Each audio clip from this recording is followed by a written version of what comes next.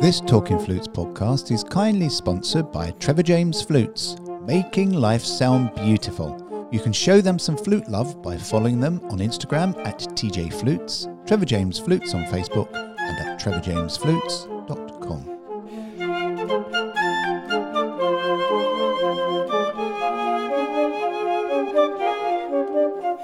Hello and welcome this week to Talking Flutes Extra with me, Jean-Paul Wright. Thank you for all your emails, especially on the subject of well-being and the happyflutist.com website, which, as you know, is a pet project of mine. There will be another guided meditation and how to make your own meditation podcasts coming soon. Right, today we have a very special guest in what I'm sure is going to be a multifaceted chat. I came across this gentleman purely by chance when I tuned in to one of his live interviews where he was speaking to the fabulous flute player Damari McGill on the subject of race. Societal awareness of race and inequality seemed to suddenly jolt awake after the death of George Floyd. It seemed that for the first time in my lifetime that we were beginning to have uncomfortable discussions about racial issues, white privilege, and as a white man myself, being faced with the undeniable facts that I have never in my knowledge been profiled by government authorities, the police, or an employer based around the colour of my skin. This isn't something that we'll be discussing at length in this podcast. However, there are many videos, podcasts and books out there for people to educate themselves in this uncomfortable and yet vitally important conversation. I will, however, because he's with us today, be touching on this subject later. Today's guest, right, I'm delighted that he's managed to fit us into his uber busy early morning schedule, is Ridge Davis. To quote, the man responsible for keeping Hollywood trimmed and toned. It is often said that it takes 10,000 hours to become an expert in something. Well, this guy has clocked over 20,000 training hours and he's still counting. He's a highly sought after by high-profile clients and Hollywood's top executives. And you see, the thing is, Ridge prides himself on the fundamentals of fitness. And that's not just lifting weights, it's eating clean and then training dirty. And I love that idea, training dirty. From weightless to weight training, his training approach delivers substantial transformations by educating clients on fitness, nutrition and wellness to get you the results you've always dreamed of. As musicians and flute players, we often say that we don't have time to work out, or our schedule is far too busy, or I'm not the sort of physical exercise type of person. Yet, we understand and are so mindful of looking after our musical instrument, making sure that it is in its best working condition each and every day, sending it off for a regular COA, and yet we forget the most important instrument that we will ever have, our body. And do you know why today could be the beginning of a new you? It's because Ridge understands you. Interesting. Ridge understands you. And do you know why? Because he's an accomplished flute player himself. So I make no apologies for the long introduction to this wonderful, positive musician, athlete and fitness trainer. Ladies and gentlemen, this is London Calling. This is London Calling. Welcome, Ridge Davis. Hi, Ridge. Hey, thank you so much for having me. Oh, I'm so excited to be here. It's my pleasure. Do you know, it's great to actually see that you've got a top on. You're not flexing those muscles of yours at me. Yeah. It's a pleasure to have you on. And I know your schedule is really, very, very tight. And you start early every morning, don't you? Yeah, I usually start at about 4:30, 5 a.m. in the morning. And then my day ends around 7 p.m. So yeah, but you know, with time, I always say you can always make time for anything that's a priority for you. So your clients, are they sort of early morning starters and then you have to get up and get them sorted? Yeah. So for me, I kind of prioritize getting my morning routine in. So that's pretty much why I wake up so early. So my first client is at 7 a.m. most of the time. And then I usually like to spend an hour and a half to kind of really prime my mind and warm up my body, and then I'm ready to serve my clients. So that's the reason why I have such an early start, because my body and my mind is in the right place. There's no way I can serve and help someone else. So, but yeah, to answer your question, most of my clients are from 7 a.m. all the way till like 3 p.m. Well, thank you so much for juggling your early morning schedule, LA time, to speak to me. There may be 5,437 miles currently between us. However, before we jump in to what some would regard as the painful bit, exercise and reinterpreting, and reinterpreting one's attitude, because that's ultimately what you do. I've watched what you do. You reinterpret people's attitude, inner and outer attitude, to making our lives better. Can we take a trip back in memory, down memory lane, please? Yeah, let's do it. When did you start playing the flute and why? So I started playing flute. Well, it's an interesting story. I started on piano when I was about 5 years old, and then I like hated it. And then a year later, my mom had just a garbage flute in her closet, and I picked it up, and I was like making sounds, and it was really natural, and I loved it. And then so I played around with it, and then 4 years later, in fifth grade, they have beginning band, and I was like, oh, I already got this picked out. Flute it is, and I love it. And also too, I'm from Atlanta, Georgia. I think it was in 1996 they had the Olympics in Atlanta, and I remember there was a big orchestra playing, and I can't remember because I didn't know the repertoire at the time, but I just remember really big flute solo that someone was playing, and I was like, oh my gosh, it was so beautiful, but there was like some virtuosity in there as well. So from that point on, I remember, I want to sound like that. So I started in first grade as starting with flute, and then just took it from there. And did the flute come naturally to you? I think so. It just, I felt passionate practicing and playing it. And I mean, I put in the work for sure, but I think once you're joyful and passionate about something, you kind of forget about the work. You're just playing around, experimenting with different sounds and what you can do. So I think in that way, it came, the joy and passion for it came naturally. And not only did you major in it, you went on to Cockburn and study with Jim Walker, didn't you? I did. I did. What was it like to study with the fabulous guy that is Jim Walker?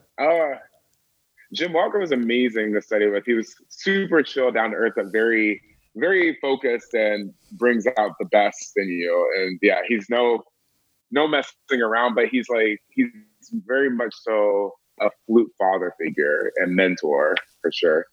Is it because Jim has done everything from orchestral player through to film music, through to jazz with his free flight, everything he does? He's not pigeonholed, is he? He definitely isn't. And that's something that really inspired me about him. It's just how many different facets of music he was accomplished in and did really, really well.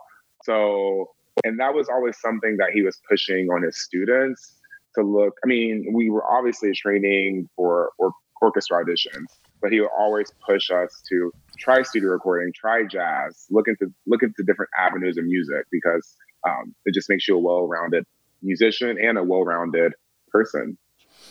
So you finished with Jim. You finished at Cockburn.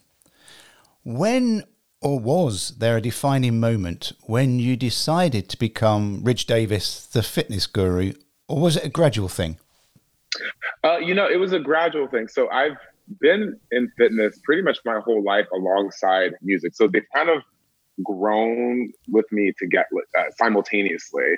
So I remember even in first grade when I started, really getting into flute, or that I was also, competitive with track and field, and I was doing that simultaneously. So I guess you can say I was really balancing the dichotomy of fitness and music simultaneously my whole life, and it just became a part of me.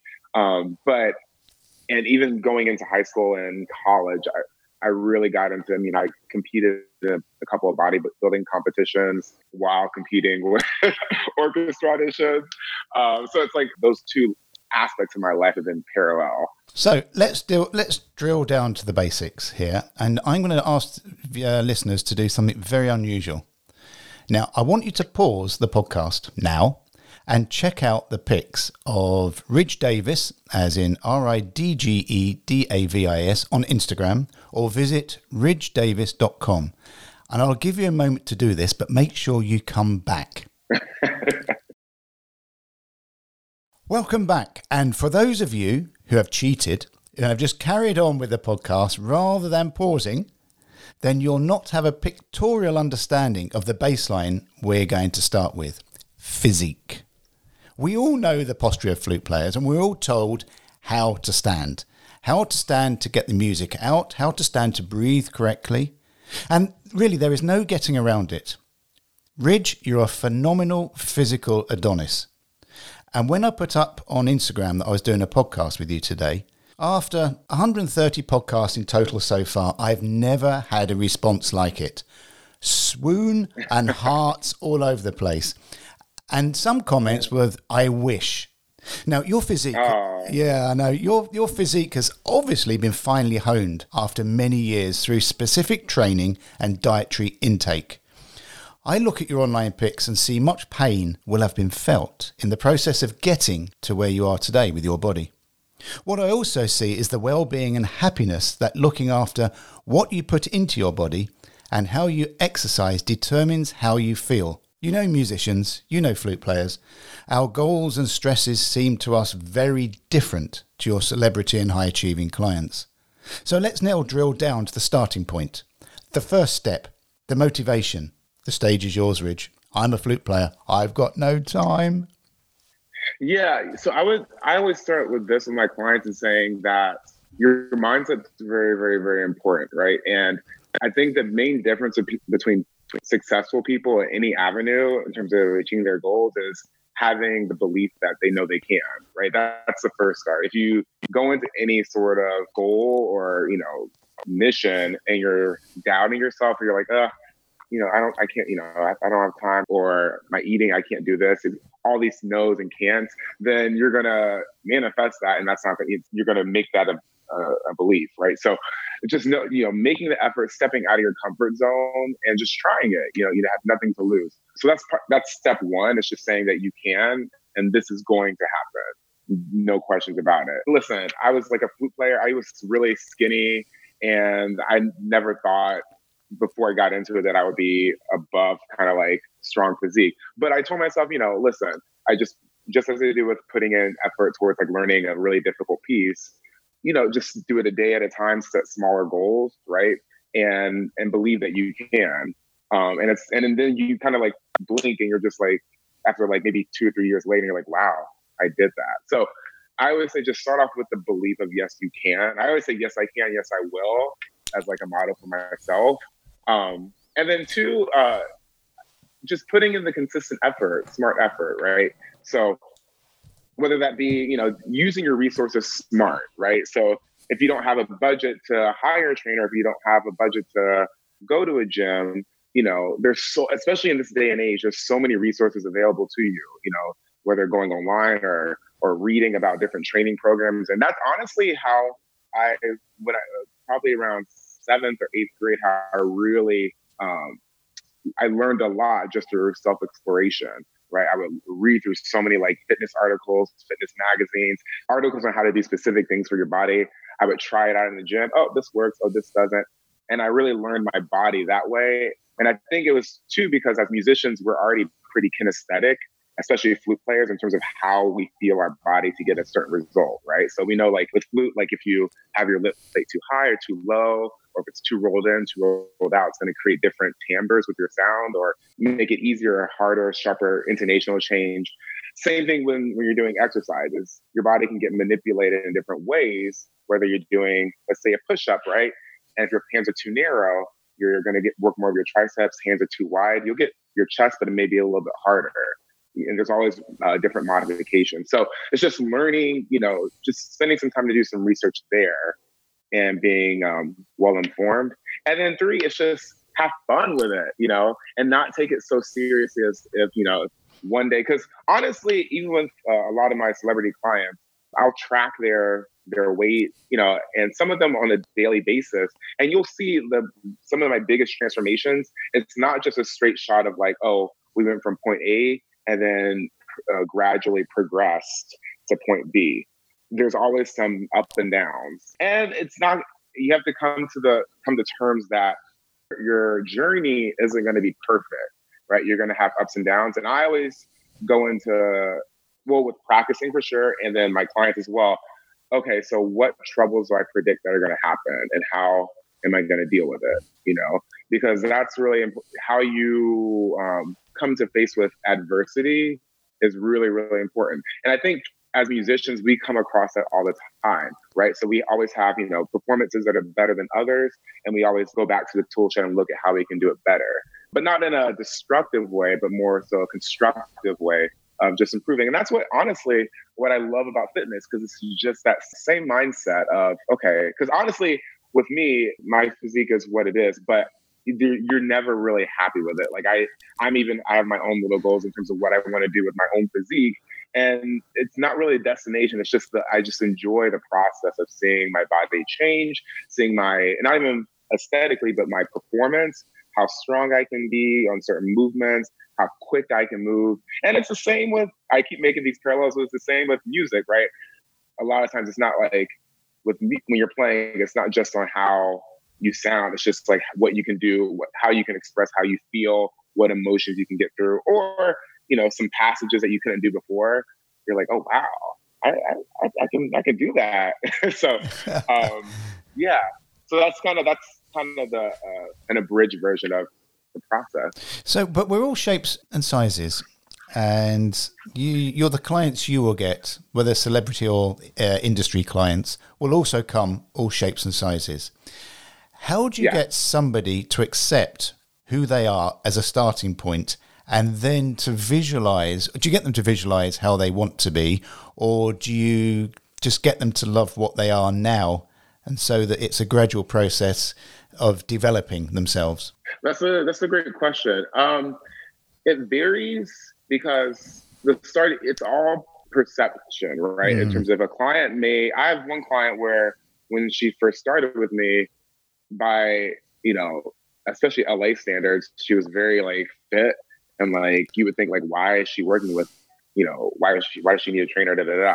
But what you find out is like, there's always another level. And from her perspective, she was like, oh my God, no. I'm like, this is the heaviest I've been, and I want to be leaner, da, da, da, da. And so you have to respect people's perception of themselves. But I always take it in terms of, well, number one, what's your health, right? So are you predisposed to any sort of like heart condition, stroke, or anything like that? Or do you have high blood pressure? And no matter what your size is, because I always say your physique can hide a lot too in terms of what's going on internally with your body. So I always start off with like, what's your health status first? Are you really healthy though? And what's your eating like? Are your eating habits on point? Because if they aren't now, eventually you're going to have to change it. So it's better to get started with it sooner than later. So that's where I start. And then eventually what's the eye-opening for people is I always take photos of everyone for like a front, profile, 3/4, and back, right? And then I take their circumference measurements around essential parts of their body. So like their torso, leg, arm, chest, etc. And then that's usually, honestly, like I've had clients that start and they fight me over, no, I don't know. No, we can do it later. Well, why later? They're like, no, when I look better. I'm like, but we need to accept and see what we're starting with, So that's a big part of my process, to really get the client into the now and like really just accepting where they are. And it's not really, it's not meant to demean them, obviously, but they always thank me later when they see the before and after. They're like, wow, I didn't even realize it was that bad, So there's an honesty in that, isn't there? You're getting them to be honest where they're starting from. And to do that, it is measuring, isn't it? It is. Well, trainers a lot of trainers don't do that, but they should. But it's similar to musicians that are listening to this. Ask them, do they really record themselves when they're practicing on a daily basis, or even on a weekly basis? Probably 80% of musicians don't. And that's the biggest limiting factor in their growth. So I think documenting yourself is essential in order for you to grow, no matter what it is. And the hit, you've done the physical exercise, you go back, you shower, and you pick up your instrument. Tell me, Rich, what does that feel like? And really, because ultimately you're doing it because you want to be healthy. And in my case, I want to live longer. I'm at that age now where, I have to be very sensitive on what I consume and also my physical health. Because at a certain age in your life, it could be stressful. Your life could be stressful. There could be issues within that leads to other, as you've already said, building up a personal profile and history. So what's it like when you have that hit, when you pick up that flute? Do you just feel, wow? I mean, anytime I pick up my flute, I feel capable and strong and just ready to express joy, and it's like, it's a passion and it's an instrument, a tool that's like no other in terms of just really releasing. Because I always say exercise and music are just for me, the yin and the yang, right? But it's a symbiotic relationship. What I found, it's mind blowing to me that people haven't connected the two before. With music, it's more so, obviously it has an athletic perspective as well, but it's more so, it's very refined and minute in terms of the detail you have to give to it. But it's more so, you're focusing on your breath. It's more meditation, expressiveness, really imaginative, right, with the music. But it's like the arts and crafts. It's kind of that kind of analogy. Whereas fitness is actually analytical as well, but it's your strength, right? And how well you can get your mind connected to your body, connected to your movement, and motivate yourself through that. And it translates into your instrument, flute playing, because if your body isn't strong enough to maintain the phrase or to even, maintain proper posture, you're not gonna make it. And I'm proud to say that I've never had an injury at all, whether it be through fitness or as a flutist. Because actually, I would say I've known a lot of musicians that have awful injuries, almost just as bad as like people that have overuse injuries in the gym, and it's just really knowing your body, but being smart with your training, right? Not overdoing it. But I think with musicians, it's a matter of them not having enough strength in all the muscles in their body, right? So like with flute players, we hold it asymmetrically anyway, so we're already rotated. So you hold it with your left hand in front. Your left chest is going to be chronically tight all the time if you're holding that if you're practicing like 4 to 6 hours like I was per day. And then your back, this is going to be internally rotated a little bit too. These muscles are going to be tired, but then these muscles are going to be, weaker. So you're already going to be offset, right? And then take into account your wrists. But if you were doing, bicep curls or rows or a lot of back work, you wouldn't have that issue, because your body would just naturally hold it and your traps will be disengaged. And that's why it's so bizarre to me that there hasn't been a real intersection of strings training and music specifically, because it'll help your flute playing beyond means. It's similar to my female clients. They're scared of either bulking up or getting injured, but there's so many. If you're doing it smart, it's not training heavy, it's training smart. So even with doing like a press or a push-up, just being smart with it, knowing what muscles need to be engaged, what your shoulder blades need to be doing, what your abs need to be doing. And it's honestly, as musicians, we can manage that information though, because we think about so many things at once when we're playing. So focusing on 3 to 4 different things should be nothing. So when you were studying, say you were studying in gym and that inner voice that talks to you and gets you stressed about things, as you were already very involved in physical exercise, when you went out and did your exercise, how was the transformation, the inner voice transformation, when you came back to start practicing again?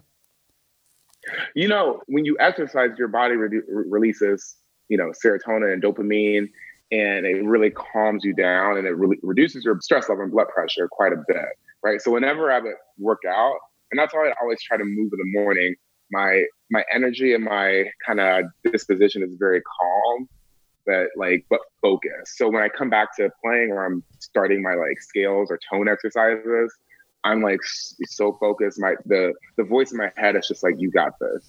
It's there. because when you're working out, you create a sensitivity to your body and the muscles that are working, that when you come back to playing flute, you're that much more fine tuned to it in terms of like, is my diaphragm really expanding? Or how's my stance? Am I really using my pelvic floor like I should? And supporting this freight, So that's the biggest difference I noticed. But in terms of like the inner voice, yeah, it's significantly less because I'm already at a calmer state after working out. Because think about it, you're putting your body through so much stress already when you're working out that you're not going to bring that like high level of stress when you're performing, so you're kind of doing the worst for yourself. So when you do something else that's not as bad, it's very easy and very doable. For me, it's a no-brainer. If we put as much effort into our physical well-being as we do with our scrolling finger on social media every day. Oh my gosh, yeah. Yeah, it would not only transform our physical health, but transform our flute playing. But it always takes that first step. There'll be many people here that say, I can't, I'm the wrong shape, it's not for me. Do you need to have an access to a gym or equipment to take that first step? No. And I would say too, for people that are just starting out of the blue, I recommend not even, unless you're going to hire a trainer or somebody to monitor you. But no, I would say the best thing to do is look up isometrics and really start out with different body positions and holding your body. So an isometric move is where you're holding a position and the muscles aren't contracting or releasing. They're just staying in one state. So think about it like a plank is an isometric move, right? Where you're just holding the top of a push-up position. And while you're there, you're going to feel different muscles move. But I want you to think about contracting your legs, your glutes, your abs, and see what that feels like. Just to really, that's the best way to learn your body. Or can you roll your shoulders back and hold that? Even with a squat, when you're coming down, look up good squat form on Google or YouTube, and then try to emulate that. Emulate good form through research. And like I said, it's a comparison between music again, but it's kind of like when you learn a new piece, right? So you're learning the Sankan Sonatin, right? And you have no idea, how to phrase it, or how to approach it, but you just, okay, I'll see how Emmanuel Pahud does this, or I'll see how Paul Robeson does this. And okay, now I got it. And then you come into your own with it. It's the same with exercise. You see what the form is, see what other people are doing, and then you're like, oh, that's what it is? Okay. And then feel it in your body. And then you're going to say, oh, well, actually, when I do this, for me, it feels much better, and it feels like I'm engaging the muscle better. And that's all it is. What's interesting to me is you personalize everything. And same with flute playing. We can't all be Pahuds. We can't be Denis Buryakovs, Paul Robesons, Paul Edmund Davis. We can't be these people. We have to focus on ourselves and what we can be. So therefore, when they look at you on internet and other people that really look after their bodies, it can be aspirational, but it can also be the motivation that whilst you can't be a Buryakov or a Pahud, you can get to a level. And this exciting... I say, who says you can't, though? I think, because I think it all stems from that belief of like, listen, my mom always told me nothing is, everything is easy. It's just you haven't found the right way to do it yet, right? So you have to tell yourself that, because everything is doable. Everyone is human. Everyone has different little advantages, yes, but there's nothing that you can't do that no one else can do, right? And that's kind of my belief, because, I think Denis Buryakov, he started young. He had like a lot of hours in. He had a lot of diligent training. Now, you can get there too if you do the same things, right? You're just choosing not to. It's not that you physically can't. Right? You've got it there. You've got it there. You choosing not to. You're not choosing to put the same effort in. Yeah. Yeah. So it kind of bothers me. People say like, it's not, I can't do that. Yes, you can. You're just, right now you're choosing not to, for whatever reason it may be. And I respect the reasons that may not want to, but you can. We all have this ability to do it. So really, we can take motivation from looking at your physique and other trainers' physiques and say, we put the same amount of effort in. We look after our bodies. Yes, our bodies will change. It will look quite different because we may be different setups, but we can get there. Yeah, 100%, 100%. I would be remiss if I was just like, what? Yeah, because there's no way would be a trainer if I was just like, okay, well, you can do this, but you can only get this far. I believe everyone has to, and that's how I look at my clients as like getting to that level, whether they see it or not, that's the standard I hold them to. Because a lot of times your standards change. That's just being a human, right? So you think, okay, I'm here. Okay, say when you get there, you're going to just stay there and just be complacent. No, I think as humans, we're always wanting more, wanting to be better. And once you get a taste of like, oh, wow, that's what it's like. Okay, now I'm going to try to do a little bit more. And then it builds. And that's how I think the greats become the greats that they are. It's just like a mountain that they keep climbing. It's not just one day they're like, it just naturally turns on for them. They see it, they believe it, and then and because they believe it, they put in the work that needs to be in and make the sacrifices. And don't do it on the 1st of January. You can start now. You can start any day. Yeah, exactly. Yeah, 100%. But even so with fitness, just set small goals for yourself, right? And see how they feel. Drink more water, try to cut out, if you know what things you're allergic to, try to cut those out. Try to eat more protein. That's very, very critical for body processes.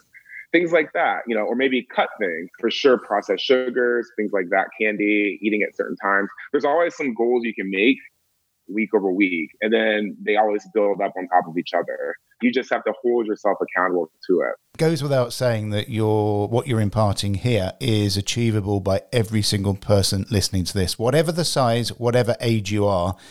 As Ridge says, don't let anything put you off. Start. You can start today, you can start tomorrow, and small steps, baby steps, but. Well, and I'll add this too, it's not even just, obviously you have, your mental mindset and talk is important, but then even when you start changing and things, because it's a lifestyle thing, even with Flute, but more so with fitness, it's so much a lifestyle. So things are going to change in your life where certain people that you were with or certain things that you would normally do, you're going to have to cut. And I wouldn't say think of it as a negative way, like you're cutting out of your life, but it's just you're evolving and it's not serving what your goals are at that moment.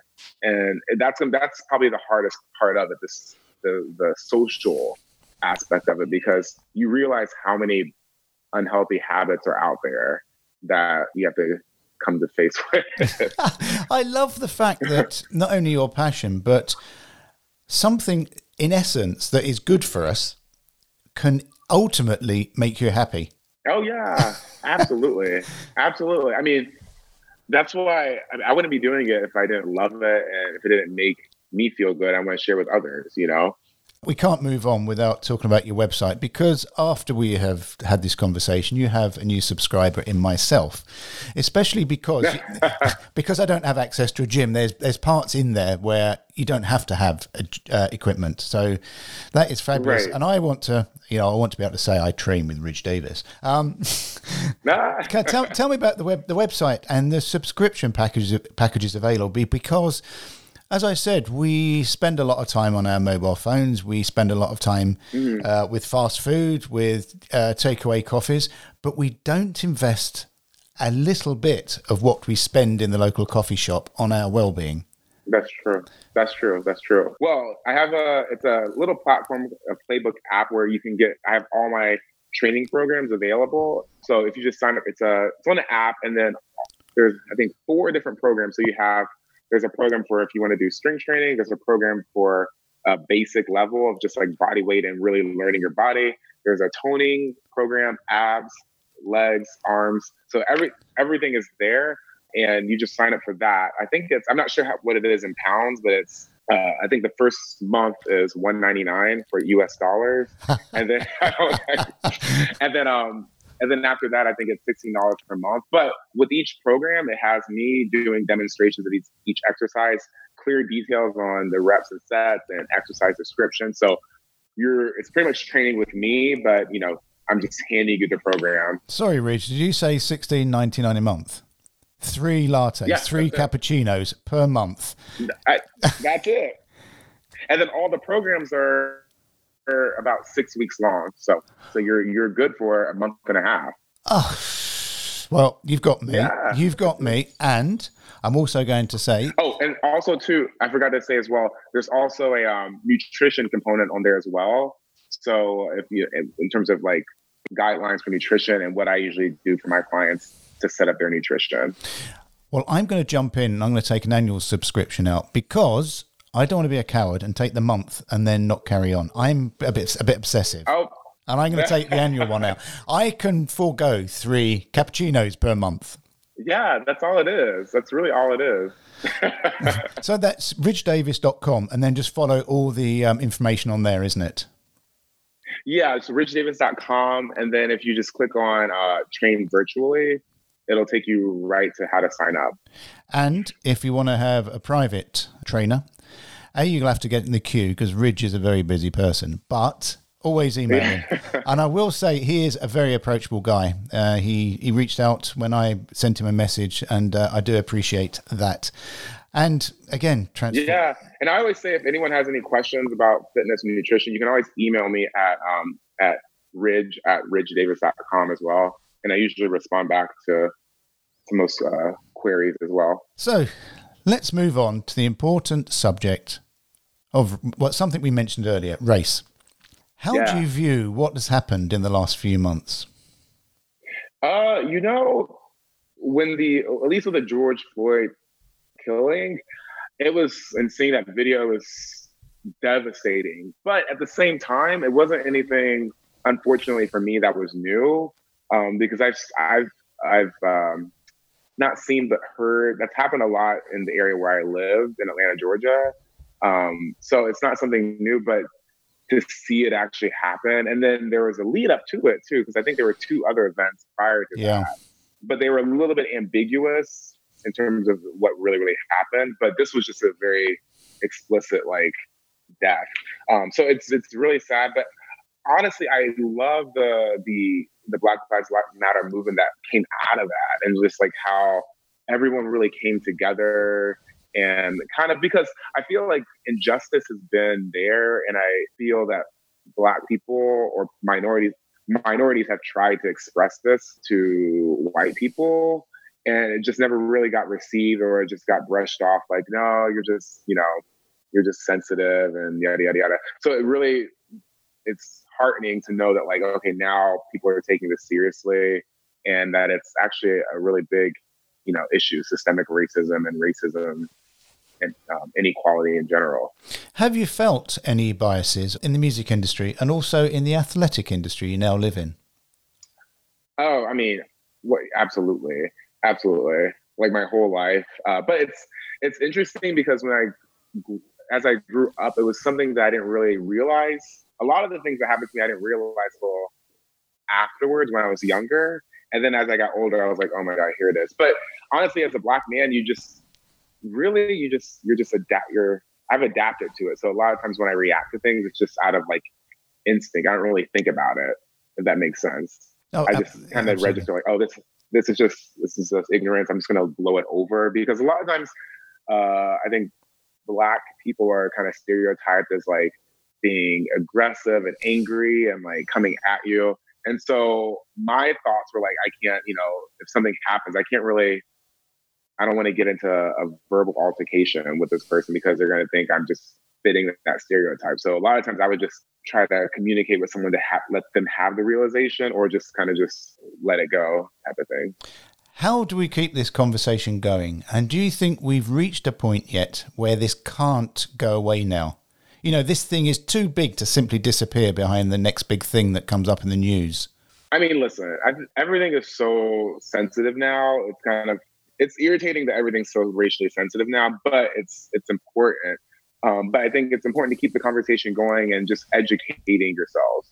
And I would say more so educating, because instead of, if you have close friends that are Black, ask them. But I know for me, I'm when people ask me about it, I'm I don't want to say over it, but it's just exhausting at this point now, because one, we live it. And so to have to explain it, and I'm happy to talk to you about it now, obviously, but I'm just saying in general, we live it. And so when we have to talk about it, we have to kind of almost relive those experiences and try to communicate it.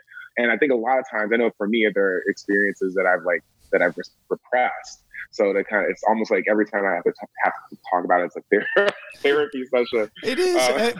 I remember when you were talking to Damari, it was something that, what was quite eye-opening is that you are sort of talking and smiling to yourself as, it happens every day. I'll walk down the street with my flute case, with my flute in my case, and I'll get looked at as, hey, what's in that? Yeah, well, I think it's different because I think we're communicating through like a shared experience. So it's kind of, when you do that with anything, it makes it fun to kind of like, oh my God, yeah, I get you. But then when you're communicating with someone, it's like telling a story or retelling a story of something funny that happened to someone else that wasn't there, doesn't know the person. Mm-hmm. And then you're trying to retell that story, but they're just like, okay. And it just like, feels like a waste of energy. And you're like feeling happy and like, oh my God, this was so funny. And then they're like, yeah, it was kind of funny. So it feels like that sometimes when at least when I'm explaining different things that have happened to me, because you can explain it to the T with the best storytelling, but it really won't. I feel like it's hard to translate it. But yeah. Yeah, I mean, what came over to me when you're speaking to Damari is the everyday nature. And the reason you were both smiling about things was the thing that I probably found most shocking, is the things that you felt, the things that were happening and, in your lifetimes and what's actually happened. And the reason you were flippant is because it seemed to be sort of a natural occurrence. Yet for me, looking at that, it was, good grief. Right. Well, I think I've come to learn that, with racism, it's pretty much there's different types of it, but blatantly just ignorance. People don't know. And I've come across people that like, I adore and love, and they'll say things that are just like, oh my gosh, there's versus someone that's like, really like coming hard at you to hurt you, So I think it's just, coming from a place of understanding on both ends is my biggest thing. Understanding that, they just don't know and they're ignorant to it. And then just having a conversation, educating each other, and them understanding my situation as well. I would say even like a simple I remember I did my undergrad at the New England Conservatory of Music, and that's actually where I studied with Paula. And there's a jazz department there. And I remember all the time when I would practice there and I had my flute, and I was there like late, and I guess there were two concerts going on. There was I think the orchestra was playing, and then a jazz combo was playing. And then I was just walking down, leaving, and then a guy was just like, "Oh, wait, are you performing tonight?" And I was like, "Oh, no, not performing." He's like, "Oh, I thought you were in the jazz ensemble down there." And I was like, "No." He's like, "Well, you play flute, right?" I was like, "Yeah." And he was just like, "Well, what are you doing here?" And I was like, "I go to school here and I play in the orchestra." And he was like, oh, so it's like, and that's like that's happened so many times where it's just like, if you're a black flute player, you're automatically a jazz flute player, which there's no problem with that whatsoever. It's just, it's going back into that categorization of like what certain people should be doing. Yes. And I think for me, that's why, but for me, I feel like I'm like a living person that breaks all the stereotypes. So I've kind of grown up like not fighting, but just like living past that and it's something that Damari spoke of too, is I think once you do something well and with excellence, I think people look past those stereotypes and those differences because they're like, oh my gosh, it is a little different, but like he's really good at what he does. And that's pretty much through middle school and high school. That's honestly how I feel like I didn't really get teased or anything for being a guy playing flute, because people were just like, at first they're like, oh yeah.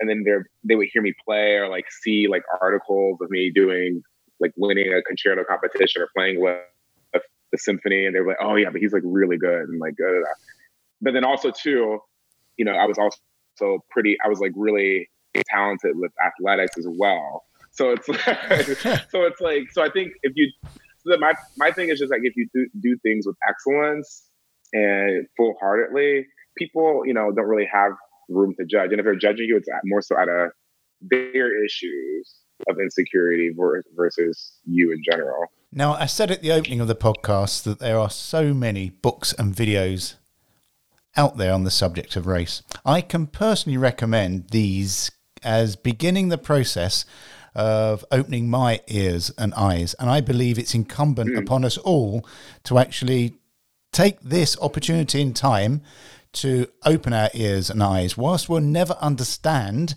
what it's been like or what it is like and continues to be like for black people, what we can do is not be ignorant of what is going on. So in books I can recommend is Why I No Longer Talk to White People About Race by Rennie Edo-Lodge.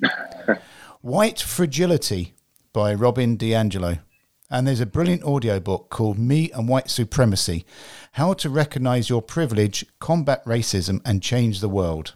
And for me, it was, even at my age, you know, we can't stand back when things like this happen and seeing the world come together and not be ready to call people out, not to understand that, you know, I've actually grown up with white privilege. I can see now that doors have opened because of who I am. I've never had to walk down the street at night wondering whether I'm going to get stopped in a car.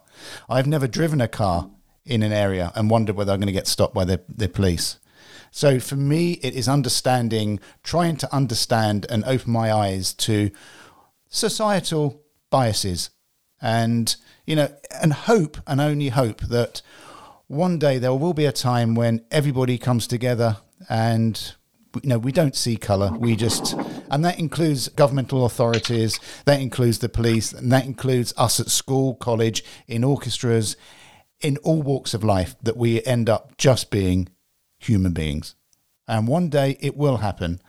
And if the death of George Floyd begins the global narrative, then whilst that was horrible to witness, and whilst there's other injustices that have been gone on for hundreds of years, like starting your body, rejuvenating your body, Ridge, everything starts with one point. And if going forward we can change the way we think about things, change the way we think about race, and whether you think you have a racial bias or not, if you start reading and educating yourself, I think you'll be shocked that there is biases within yourself. And really use everything as the first step. Ridge has been very eloquent in how transforming your life can start at any point, whether musically or for physical education, for well-being. And ultimately, if you look at Ridge, you'll think what a hunk of a specimen he is. But most importantly, when you see him, he's always smiling. And there must be a correlation between his lifestyle and happiness. And so all I can say, and I've spoken a lot, Ridge, is thank you so much for talking to me today. Thank you so much for having me. This was such a great conversation. It really is my pleasure. And I've been so excited to do it because there are many things in life we can't take control of. And there are many things that we can take complete ownership of. What we eat and how we ensure that we keep ourselves physically active, whatever body shape we have. As musicians, it's a win-win. We not only feel better, but we will become so much more in tune and focused with our music, our study, and ultimately our happiness. Ridge is your man. And I want to say this too. In terms of like when you're doing things, just come from a place of joy and gratefulness. Because a lot of times I think people take for granted their health and their ability just to move, you know, to be able to walk, to be able to do things with your body. So I always approach because I honestly have days too where it's just like, oh my God, I do not want to work out today. But I come from a place of like, listen, I like live in this beautiful city. I can able to move my body, able to walk. I'm able to like, you know, have a flute to play, have a place to work out, like, and just if you come from a place of gratefulness, your whole mindset will change in terms of what you think is an issue. I love that, coming from a place of being grateful. I mean, that is such a beautiful starting point. And you see, the thing is, Ridge is your man. He's a fellow flute player and a musician who understands even the reluctances that you haven't even thought of yet in transforming your life now, today. Because there has to be that starting point. It's not the 1st of January, because everybody knows 1st of January, people start and then they drop off. As Ridge said, break the mold. Start today, start tomorrow, but start. And that first step, ridgedavis.com, and make sure you also follow him on Instagram at Ridge Davis. For the price of a couple of takeaway coffees, you really can reboot your inner and outer self, and ultimately you as a musician. And I'm going to hold you to this, is that I'm going to, in a year's time, I'll put up a picture of me and I'll put it next to yours. And then we see, I know you've got, I know you've got years and years on me, but just to see whether an old guy can actually get a decent shape. Oh, yeah. No doubt. No doubt. Thank you so much, Ridge. Thank you so much. Bye, guys. I'm off now to sign up and subscribe and to take charge of how I feel and to ultimately live a little bit longer. May your week ahead be musically fulfilling and your piccolo playing not scare too many magpies. Goodbye.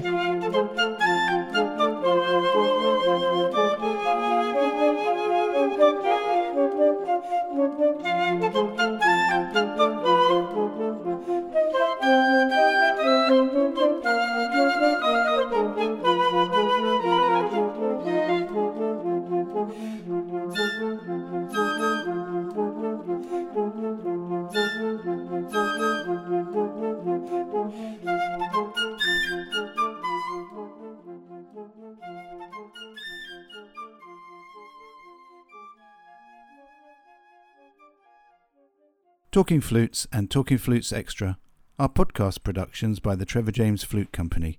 For more information, visit trevorjamesflutes.com.